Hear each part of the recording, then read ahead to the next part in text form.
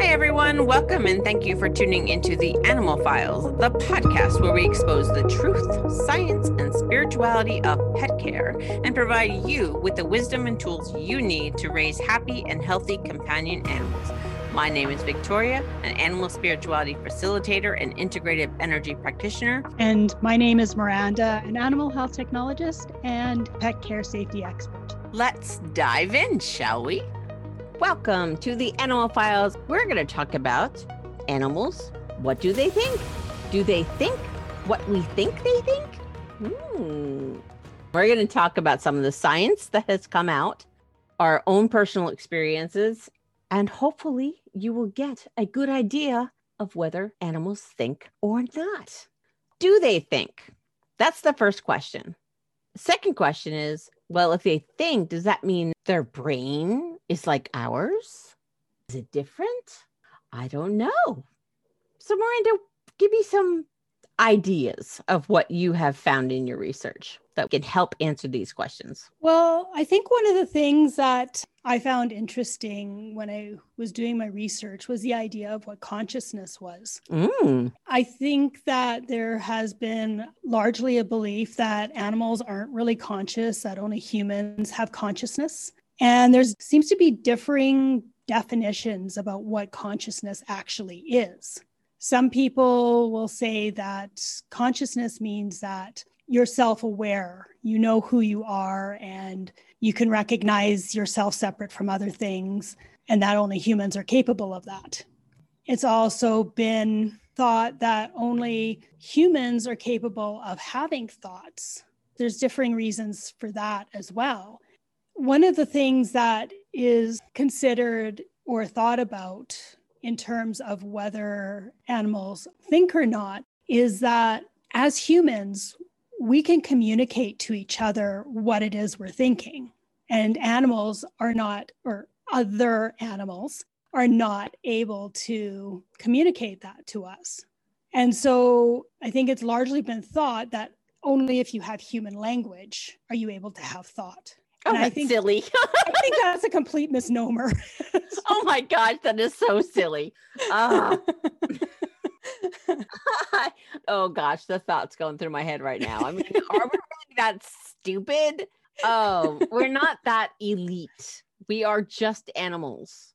We've just evolved a little bit differently. That's it.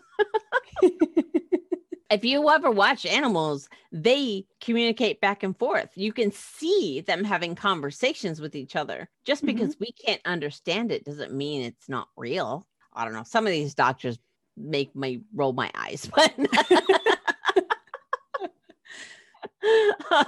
even the idea of the fact that we can communicate what we think, just because we can't go into the animals' brains and have them communicate to us what they think. It's like when I'm talking to you, it's like, okay, you can tell me what you're thinking, but I have no idea if you're having a thought or not unless you tell me. I can make a guess. I can make an assumption based on maybe how you behave or your facial expression or something like that, but I can't know for sure. It's the same thing with other animals. It's like we can't just assume that they don't think just because we can't have that direct communication with them. Yeah. None of us knows what's going on in each other's brains. As you said, the whole assumption, that's all we got based on clues. How am I to know that you're thinking 20 thoughts right now? I don't. You know what I'm saying? I like that example because it just shows you how silly, I don't even know what to call it research, these theories that some of these scientists have come up with. Oh, no, only humans have a consciousness. Only humans can think. Yeah, give me proof of that. You can't give me proof because there is no proof.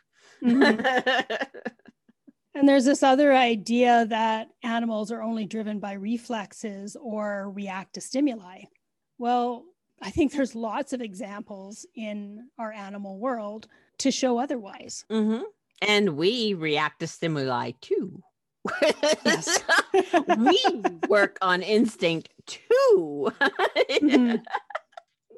And that's what I find kind of interesting because we often talk about how animal behaviors are instinctual or just natural behaviors for them.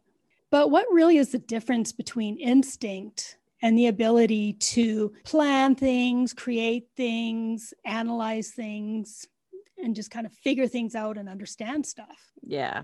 I have seen my cats. They literally create puzzles for themselves. So they will. Oh yeah. It's so funny. But Frankie loves to play with green beans, which is strange. But even if he's playing with one of his little farm mice, he has to play in front of the door because it is fun for him to figure out how to get it back from underneath the door. So he will play with it around the door, it goes under the door. You can see him problem solving. Okay, how do I get this now? And then eventually he figures out, oh, let me go behind the door and push it back to the other side. It's this game he plays with himself. It's literal planning and analyzation in action. It's the coolest thing. I have to say, it's the coolest thing. Because I've never had cats that actively did that when they played. But that's his favorite thing in the world, is to figure out puzzles. He'll intentionally put things under things so he can get it out.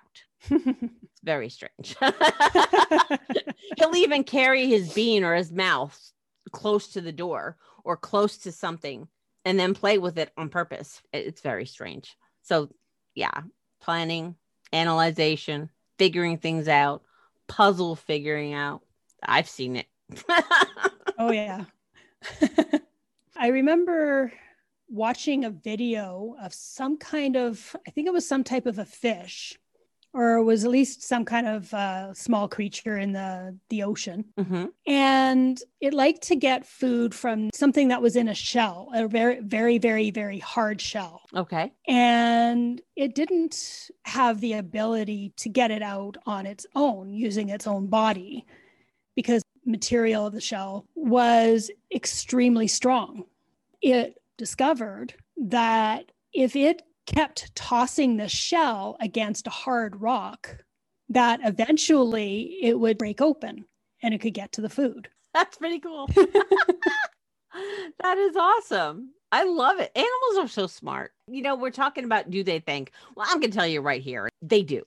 And they think all of the time. And when you see the accomplishments of their learning experiences, discovery experiences, and you see how some of these species and animals have learned to adapt to a certain way to get food or to make a home or whatever. It's incredibly intricate. And that goes well beyond instinct, I feel. Especially those nest weaving birds. The structures that they create is incredible. And they're super strong. Their nests are highly protected because they are master architects. Yeah, that's not just instinct. That's just not reacting to stimuli. That's figuring something out over the course of their evolution. If we do it this way, we can protect our young. They think. Yeah, well, I was thinking along the same line when it comes to birds, because those that fly south, every year they're coming back and they have to build a new nest. And they have to find a location to build the nest and find the material to create the nest. I'm sure that there's analysis that comes into that. I mean, of course, if they make a bad decision and put the nest in the wrong place, they may not end up having the opportunity to make a different decision the next year.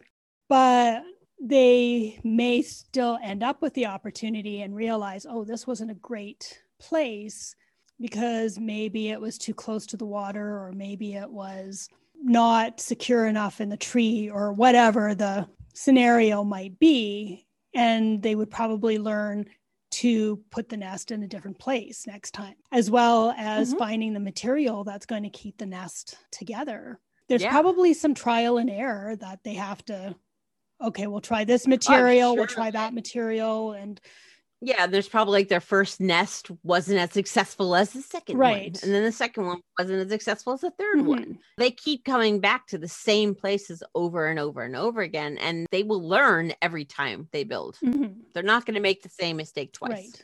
Yeah. And you know what? They're also self-aware. Maybe not at the extent as we humans. I had a deaf cat. One of the things that she did is she used mirrors. You see those videos of cats that see a mirror for the first time, they think it's another cat. That is a thing. I get that. But because my Gabby was deaf, she had learned that this piece of thing in front of her will allow her to see behind her. And so she was actually very aware. She watched everything through reflections of the windows. She watched through the mirrors. It's actually how she preferred to be because she can see around her because she couldn't hear anything. That to me is self-aware. Oh, yeah. Totally self-aware. Now, is every cat going to have that? No, but because she had a disability, she learned that. Mm-hmm. Yeah. And I think it probably largely depends maybe partially on the type of animal it is, as well as maybe the species or breed. And maybe not even just that. It's just every animal is individual, just like every human is individual. Yeah. I know that there have been tests that have been done with mirrors where they have placed a mark somewhere on the body that they would not be able to see with their eyes directly, that they would have to see it in a mirror or a reflection. They basically said that if the animal goes towards that mark and, maybe tries to groom it or get it off or something like that, that was showing that they're self-aware because they're realizing that this mark is on them. That's cool. And not on another animal. That's really cool. I like that. I'd like to see those. That's pretty cool science there. I love it. There's been a lot of research done both at the University of Houston and I guess a group of scientists. They actually got together and signed something called the Cambridge Declaration of Unconsciousness.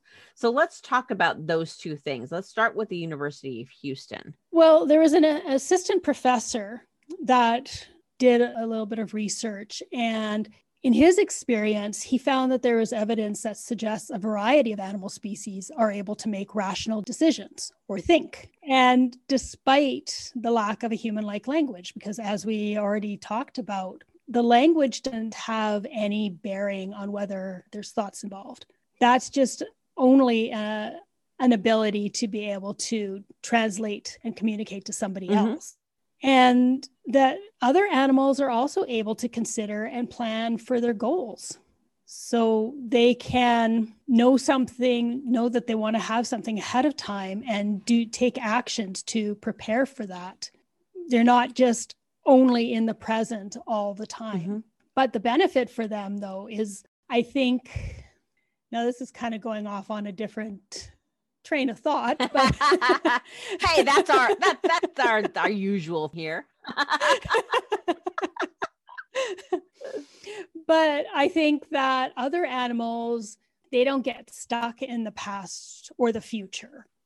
They're not worrying about what happened in the past. They learn from it, but they don't worry about it, and they don't worry about the future. They just prepare for it. They're largely in the present, I think, but they don't get stuck in those other areas, only as needed to prepare. I think that is one of the major signs of a higher intelligence. I know in my life when I've gotten stuck on things in my past or I've been worrying about my future, I'm pretty much stagnated. I pretty much stop myself in my tracks. And I think that goes with every human who does that. I mean, if you get stuck in the future or the past and worry about the future, then you have no movement. Animals being mostly in the present and learning from the past and preparing for the future, that gives them a higher, the upper hand as far as whether they're going to stay stuck or keep moving. I just think it's higher intelligence for those of us who have learned the skill, because it is a skill, to stay in the present. We end up being better off. And I think that's what animals have done. I think they're better off. Right. It's definitely a much more peaceful place to be when you can. Oh, for sure. Be in the now. Yeah. For sure. For sure. And it doesn't matter because even some humans, like there are some humans on this planet that can't speak and they have their own language. Right. If someone has a physical disability, like they're deaf or there's something wrong with their throat, they still communicate. Yeah. Think about somebody like Helen Keller. You know, we learn. Doesn't mean that that person who is mute doesn't think. Yeah. Well, I think even the human animal, that if they were to have been raised away from humans, you know, and they've had no contact with humans and they don't learn the human language, they still, I believe, would find a way, like they would still have thought. Mm-hmm. They wouldn't have the communication that you and I have, but they would still have thought. They'd still be able to figure things out and learn things and understand things. But again, I think that's a benefit because in our society, we tend to label everything and judge everything and compare things. And when we're not raised in that kind of environment, I think it's a lot simpler. Oh, yeah, completely. We don't have to be like these A-type thought processes just to exist. I mean, you can be very simple. We all have thought. Don't listen to the naysayers. We all have thought. So let's go into this group of neuroscientists because this is kind of cool. I like this idea because this is neurological science. Right.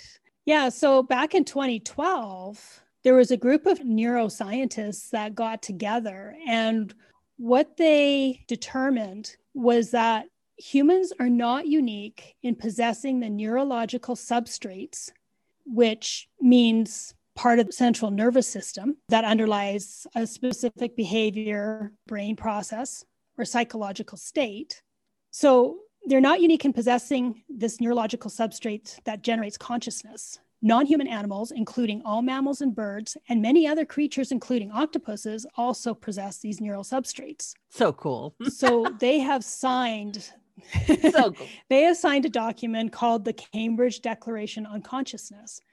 Like we said, there's a lot of different examples out there that show that these other animals do have consciousness and are capable of thinking. But I think a lot of humans will write it off as something else. Well, yeah, because we think we're all that. We're not. Yeah. We're just part of the ecosystem.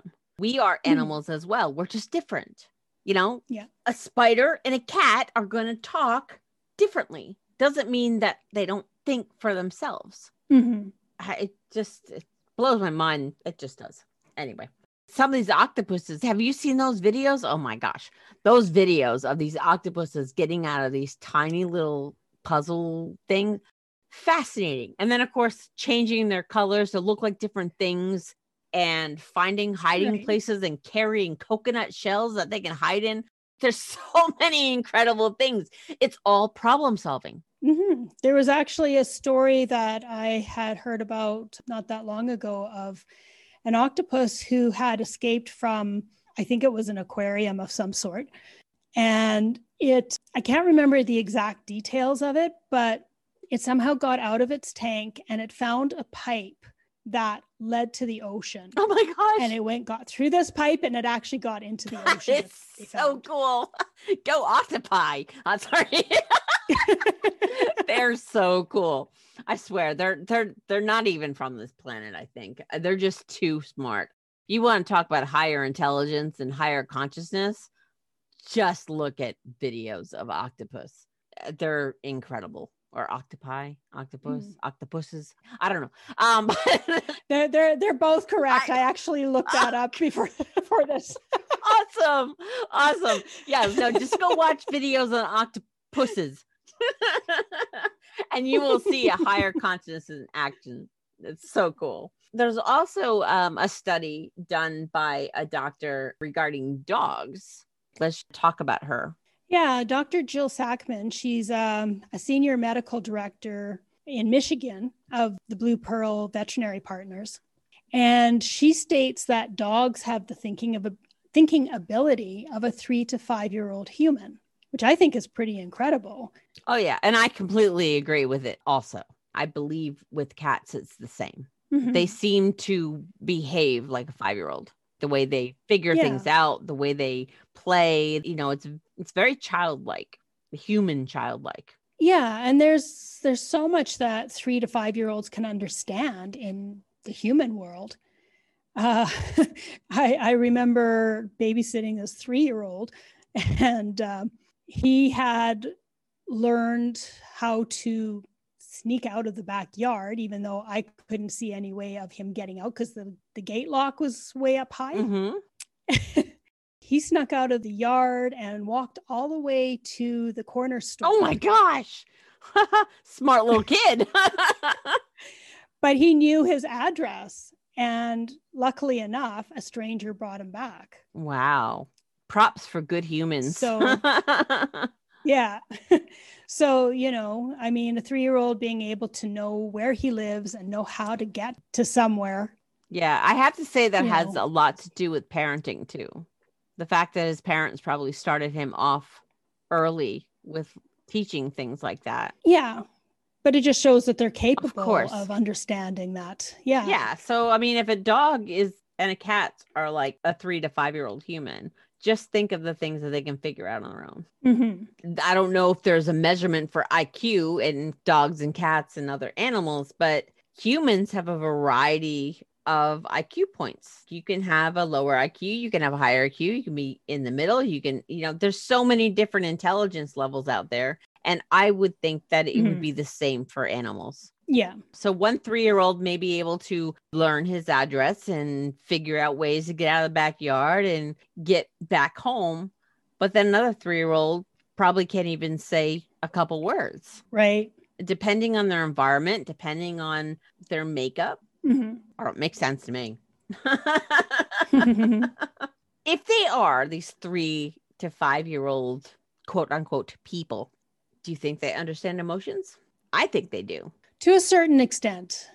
I think they understand our emotions because they respond to them, but I don't know how much they understand of their own emotions. That's a good point, because I do know that most animals learn from us. Like when they live with us, they learn from us. So they learn things like depression. They learn things like anxiety. They learn these things. If they have never been introduced to any of this stuff, I don't think you're going to find a wild animal with high anxiety. Probably not. I did read something that they're more able to understand simpler emotions, but not the more complex ones. That would make sense because they don't have any stimulus to learn off of. Yeah.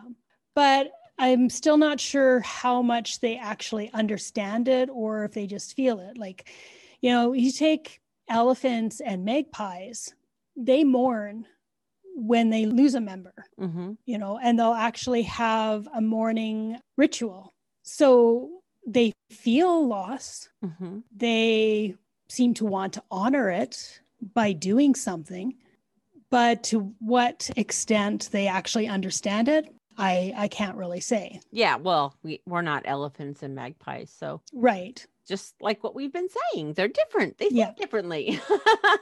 But no, I get that. Yeah.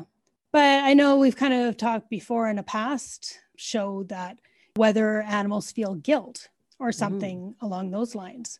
There's a lot of people who say, oh, well, my dog or my cat knew that they did something wrong because they look guilty. They know they've done something wrong. But do they really? Or is it because they're reacting to how we've behaved in the past and maybe they're perhaps fearful that we're going to react negatively to them, whether it's hit them or punish them in some way, it might be just responding to our behavior. Yeah, I think it might be mostly fear because they react to us.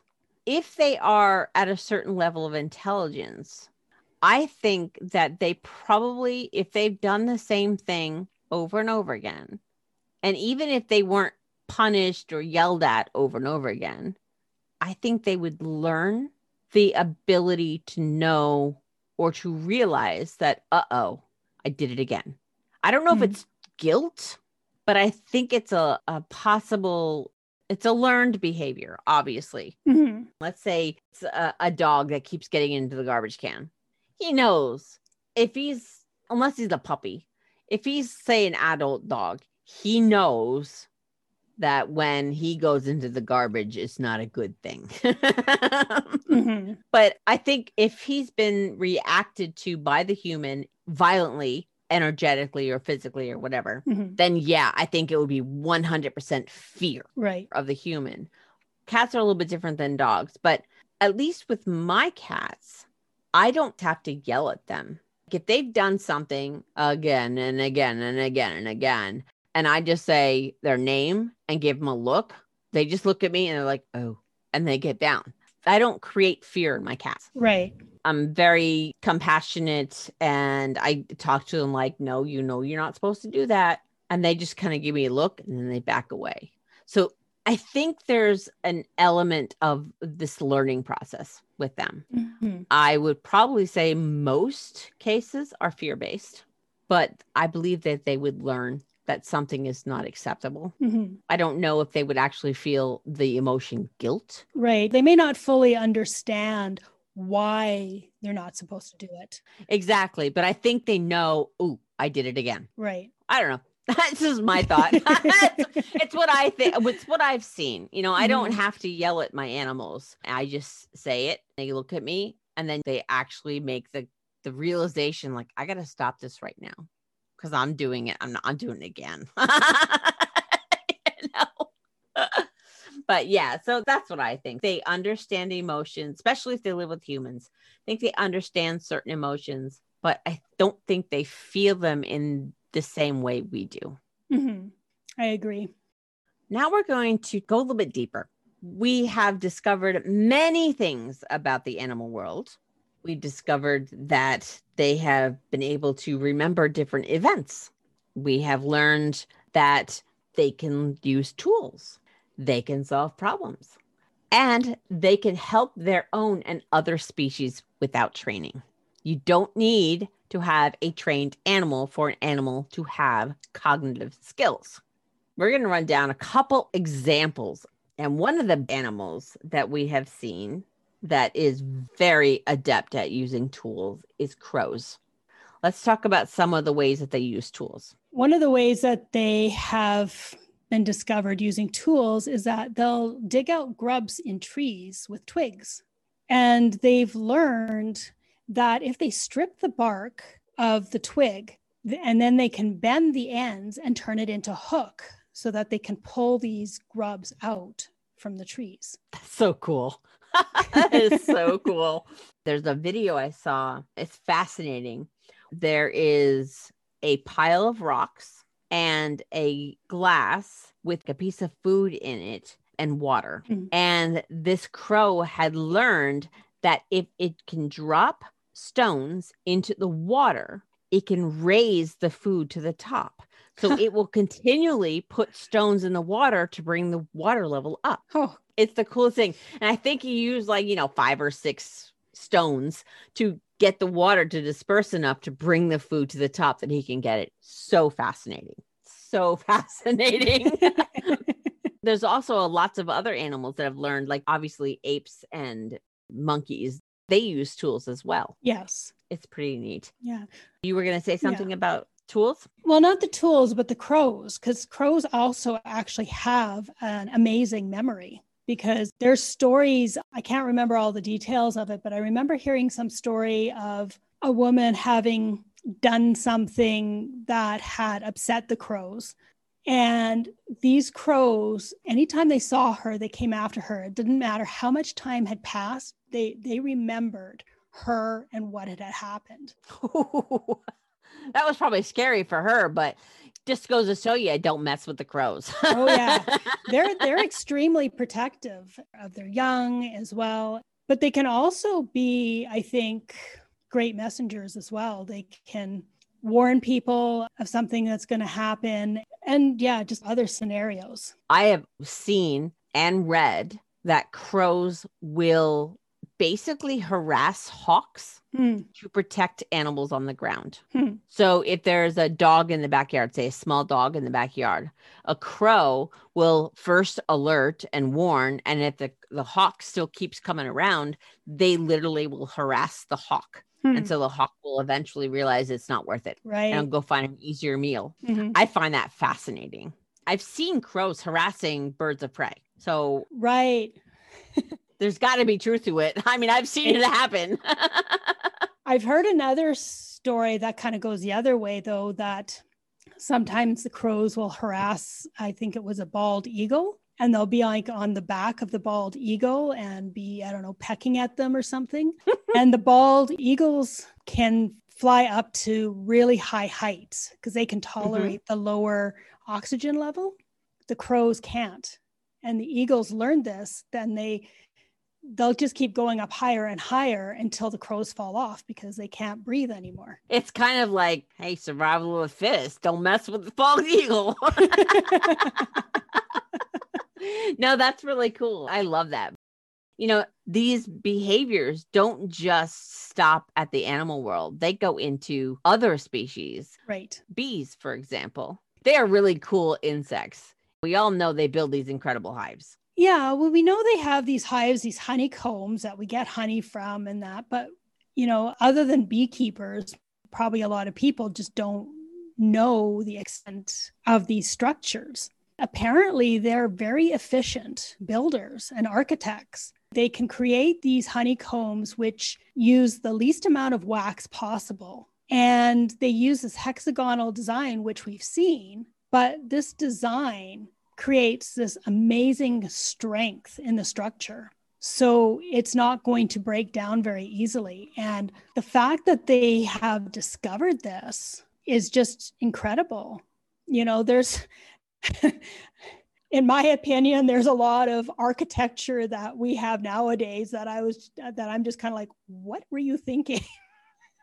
I know. But I think we take a lot of, at least these innovative architects actually take things from nature to try to recreate for us. Mm-hmm. But we don't necessarily build things that have a lot of strength. You know, like, I don't know if there is a way to do it, but in places where there's frequent earthquakes or something like that, I don't know if they have figured out how to create buildings that are going to be able to endure that kind of vibration.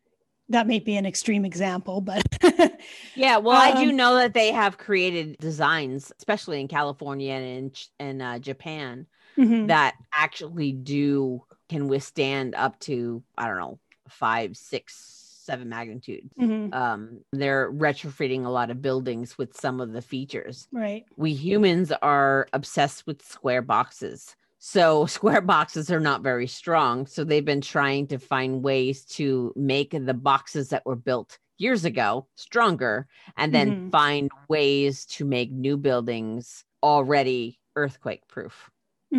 Yeah. Even with our roads, I know here with our weather, we tend to be prone to getting a lot of potholes. And every year there's construction going on, blocking off the roads to fix these potholes. Have we not been able to get to the point of going through this year after year after year after year that we can't find something to do differently so that this doesn't have to keep happening every year? We need to take tips from the animal world. Maybe I'm being too judgmental, but I don't know. I think across the world, roads are so archaic. It's just, I don't know.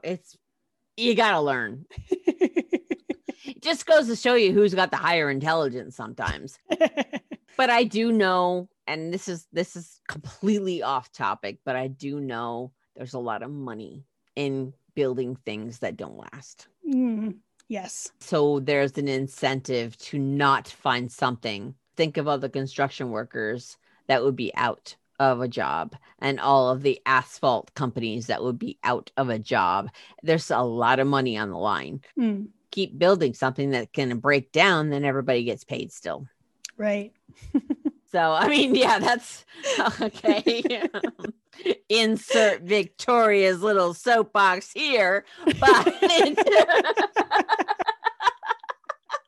but I mean, it's the truth. It's the truth.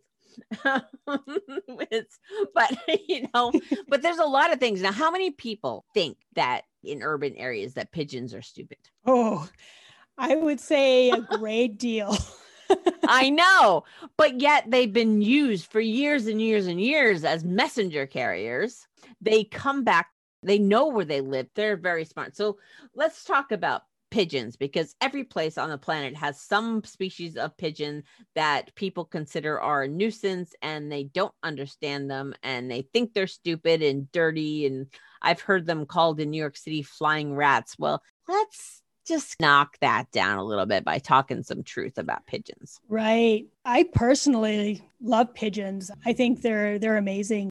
Not that I've had a lot of experience with seeing different things that they do, but I've never thought of them as being stupid or dirty or anything like that. I think they're beautiful. I think they're beautiful too. Researchers have found, they did some research on the brains of pigeons, and they found that their areas for long-term memory and problem solving are wired just like a human's. That's so cool. That's so cool. And I don't know how many of you have heard of the Monty Hall puzzle. I hadn't heard of it before, but a lot of you probably have heard of the Let's Make a Deal game show. Mm-hmm. And this Monty Hall puzzle is apparently a brain teaser that's loosely based on that game show. So I don't know exactly how it works, but just the fact that it's a brain teaser insinuates that it requires a fair amount of thinking to figure it out. And they have given this puzzle to both humans and the pigeons. And the pigeons have had a higher success rate at solving it than the humans. I love it. Yes, go pigeons. That's so cool. I love it. Just goes to show you. That's awesome. Now, we talked a little bit about the crows protecting other animals from the hawks, but I think we need to talk about other species that do this, because some of it is fascinating to me. It's amazing me. It's amazing me. It amazes me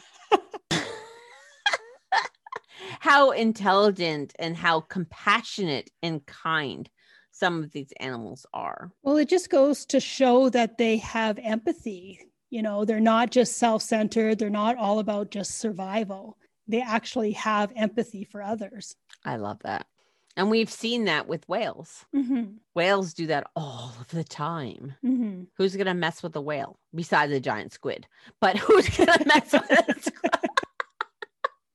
I mean, they're gigantic creatures. And we're talking about humpback whales here. I'm trying to remember if the humpback is the largest whale or if there's one that's larger than that, but it's pretty large anyway. The blue whale is the largest. And I think humpbacks are just the next one down. Right. But researchers have witnessed these humpback whales helping to rescue other sea mammals on a regular basis, not just a one-time thing. They've seen them protecting a gray whale. What they're protecting them from is the killer whales or the orcas. They've protected a gray whale. They've protected seals. They've protected sea lions. They've protected porpoises and other marine animals. So this is not a one-off thing. Some people might argue maybe they're doing it to distract the orcas, to keep the orcas from going after them themselves. But if they're doing this on a consistent basis, to me, that tells me they know what they're doing and that they actually have empathy for these other creatures. Yeah. Whales are amazing. Just amazing. And there's other examples of other animals who have helped other animals as well. I mean, I didn't delve into it in a great detail, but I remember watching a video of, can't remember which way it was. It was either a cat helping a dog or a dog helping a cat, but basically one of them was kind of down in sort of this reservoir that had some water in it, and it had like this steep incline that it couldn't climb up. And the other animal ended up finding a way to reach the other one and be able to pull them out of this reservoir. That's cool. We've got a lot of dogs that help because they've been trained to, but there was no human there that was directing it. It was doing this on its own. Yeah, that's really cool. I also saw it's two different insects. I think, if I'm not mistaken. It was a bumblebee that had died. And there were an ant species that literally carried flower petals and encircled the bumblebee. So it's that whole thing that you mentioned about the elephants where they actually have these mourning rituals.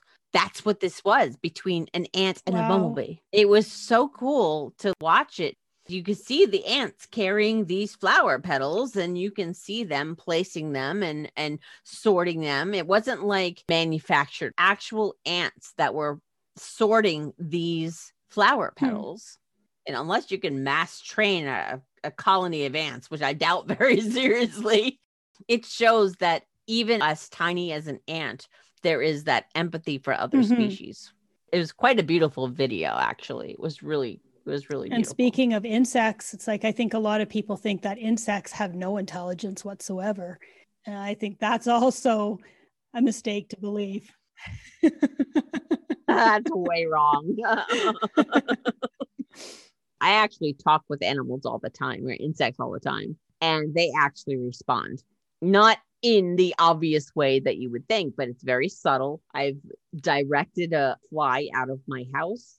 I have talked to spiders and said, okay, stay in your space. Don't come in mine. And they'll stay in their space for weeks. So yeah, they have intelligence. I'm 100% sure of it. And I think the other incredible thing too is that there's been lots of examples of other species raising the young of a different species. I've seen that too. That's cool. That is really cool. I know the most recent one that I've seen is a chicken that was sitting on young kittens. Oh, yeah, I saw that. That's so cute. Oh my God. I think my heart melted there for a moment. There was a couple of different videos I've seen of it. So it's not just, again, that was just not a one-time thing.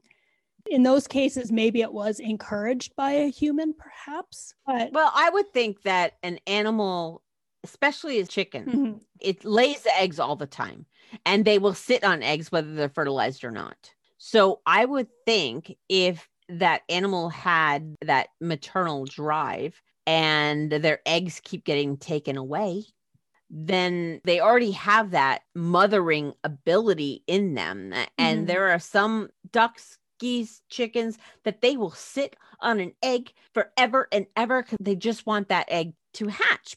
And if their eggs keep getting taken away, they may transfer that energy onto something else. And that natural empathy that they have will just come out. So I don't think that humans need to encourage that. If an animal has a drive, that instinct is so strong in them, they need to mother something. Now, I say mother loosely because they don't automatically think, oh, I'm the mommy, I'm the daddy. But that whole nurturing energy, they would do that in a heartbeat. There's also an example. Well, this is something recently that's starting to be implemented into vet clinics, is having a dog in there. I don't know if they're doing it with cats, but having a dog that is offering support to the animals who are ill or recovering from surgery. So instead of having a human doing it, they have an animal potentially of a different species that is offering this support. And I think they are able to feel that these other animals are suffering in some way. And they're able to provide us the support in a way that a human can't, because they have more understanding. They have more of an ability to communicate with them and just let them know that they're there. Yeah, I've seen that. And I think they do it with both dogs and cats. I remember watching YouTube. Gosh, you got to love all the videos on YouTube. Oh, yeah. It was either a dog nursing cats or a cat nursing dogs. My brain is saying cat nursing dogs. And I think it was because the cat didn't have a viable litter, but still had milk and just adopted the puppies. That nurturing instinct was just super strong because she had just had a non-viable litter. Right. Yeah. They're just cool. I don't know. I think we don't give them enough credit. Something that has, well, I don't know if it's new, but it's definitely a lot more commercial now, is these puzzles that have been created for dogs and cats.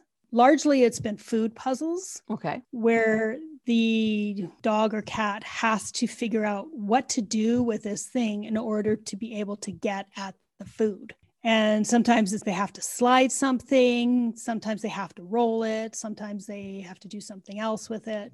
And this is another great demonstration of how they're able to analyze and try to figure things out in order to be able to get to what it is that they want. Problem solvers. Yeah. They are absolute problem solvers. We're getting close to the end of the show, and we want to just touch on the responses that an animal will present. Is that the word? You know, how animals respond to certain things. So let's just briefly go over that, and then we'll call it for the day. Well, we know that animals can respond to a loss of a companion if they lose their young, particularly if it ends up being all of their young, if they lose one of their parents. Well, okay, a parent that's like an animal or a human, so they could lose their caregiver, essentially. In the domestic world, it seems that when an animal loses another member of the family, whether human or another pet, that they do seem to grieve. Mm-hmm. And they have a variety of ways that they do it, just like humans do. Maybe they don't cry exactly, but they can have a loss of appetite. They can lose interest in daily activities and just want to simply lie there and not do anything. And potentially they can get quite sick because they're struggling with this loss. I've also heard of this one cat. I don't know what happened. I don't know if they actually gave details on what actually happened, but she lost her entire litter. She became extremely depressed, but her depression came out in aggression. She would try to attack anybody who tried to come into the room, but she was not aggressive prior to that incident happening. Oh, wow. Just goes to show you, we handle loss differently. Some people get angry. Some people get sad. Some people shut down. Some people can actually be functional. Mm-hmm. It all depends on the individual. Mm-hmm. There was another story I read about, I think it was a chimpanzee, and this was a wild chimpanzee. The chimpanzee had witnessed her mother being killed. Oh, how devastating. Yeah, and she was very traumatized and was brought to one of these orphan places for chimps. And she could not deal with her trauma. She refused to eat. It didn't matter what they did. They could not help her. They tried everything they could, and eventually she ended up dying because she was so traumatized from it. That's so sad. I think if it was just simply instinct, they would deal with it and then respond to the care that they're being given, because then instinct would just say, okay, well, we'll just respond to whoever is next giving us care. Yeah, no, it's not instinct. And I know chimps are very closely related to us and they are similar in their responses, but it's not just chimps that go through this. Mm-hmm. You know, there are many animals that lose their parent or caregiver and they're traumatized. I'm sure that happens extremely often with the elephants. Oh my goodness, yes. It just goes to show you that we have to stop thinking about animals as these non-thinking, instinctual, only about survival type beings. They are so much more complex than that. Mm-hmm. They respond to energies. They respond to, you know, whether you're a good person or not a good person, whether they like you, whether they don't. We can't just put them all in a box. Mm-hmm. We've talked about this in several other episodes. They pick up what we send out. So if you're anxious, your animal's going to be anxious. If you're sad, your animal's going to be sad. Mm-hmm. If you're depressed, your animal tends to be depressed. If you're happy, the animal's happy. They just respond. So it's almost like this dance that we play with our animals. And if you're stressed out, they're probably going to be stressed out. Yeah. And we know what stress does to animals. So just keep that in mind. But yeah, so I guess basically what the whole point of this show is today is animals are people too. It's one of my sayings I say all the time. Hashtag animals are people too. And people are animals too. Yes, exactly. So the next time you look at your animal, don't look at them as if they don't know what's going on. Look at them as you would look at another human, because that's what they're going to respond to. They're these sentient, beautiful creatures that are here to be partners with us and help this whole planet revolve the way it's supposed to. They have a role to play and they have a part to play. And we have to see them that way. Mm-hmm. We can't see them as just walking fur skin suits, that have no drive or anything like that. They're so much more than that. That's my final thought. What's your final thought? Well, I'd just like to add that if you enjoyed this topic, or if you have enjoyed any of the previous topics that we've talked about, and you would like to suggest more or share any of your stories or experiences, come join our Animal Files community Facebook group and chat with us. Let us know what you're thinking and what you're interested in and what you'd like to hear more of. And examples of how your animals are people too. Yes. I would love to hear stories about that. Yeah, so that's our show for today. So hopefully you enjoyed it. Hopefully you were able to, see your animals in a different light. That's our job here. So next time you look at your cat, your dog, the bird, the chipmunk down the road, look at it differently. And I think you'll see something different. So that's it for us today. Hope you have a wonderful week, and we'll see you back here next week. Thanks for listening to today's episode. If you enjoyed the show, please be sure to rate, review, and recommend the show on iTunes or wherever you get your podcasts. If you want some more great info, be sure to check out www.theanimalfilespodcast.com.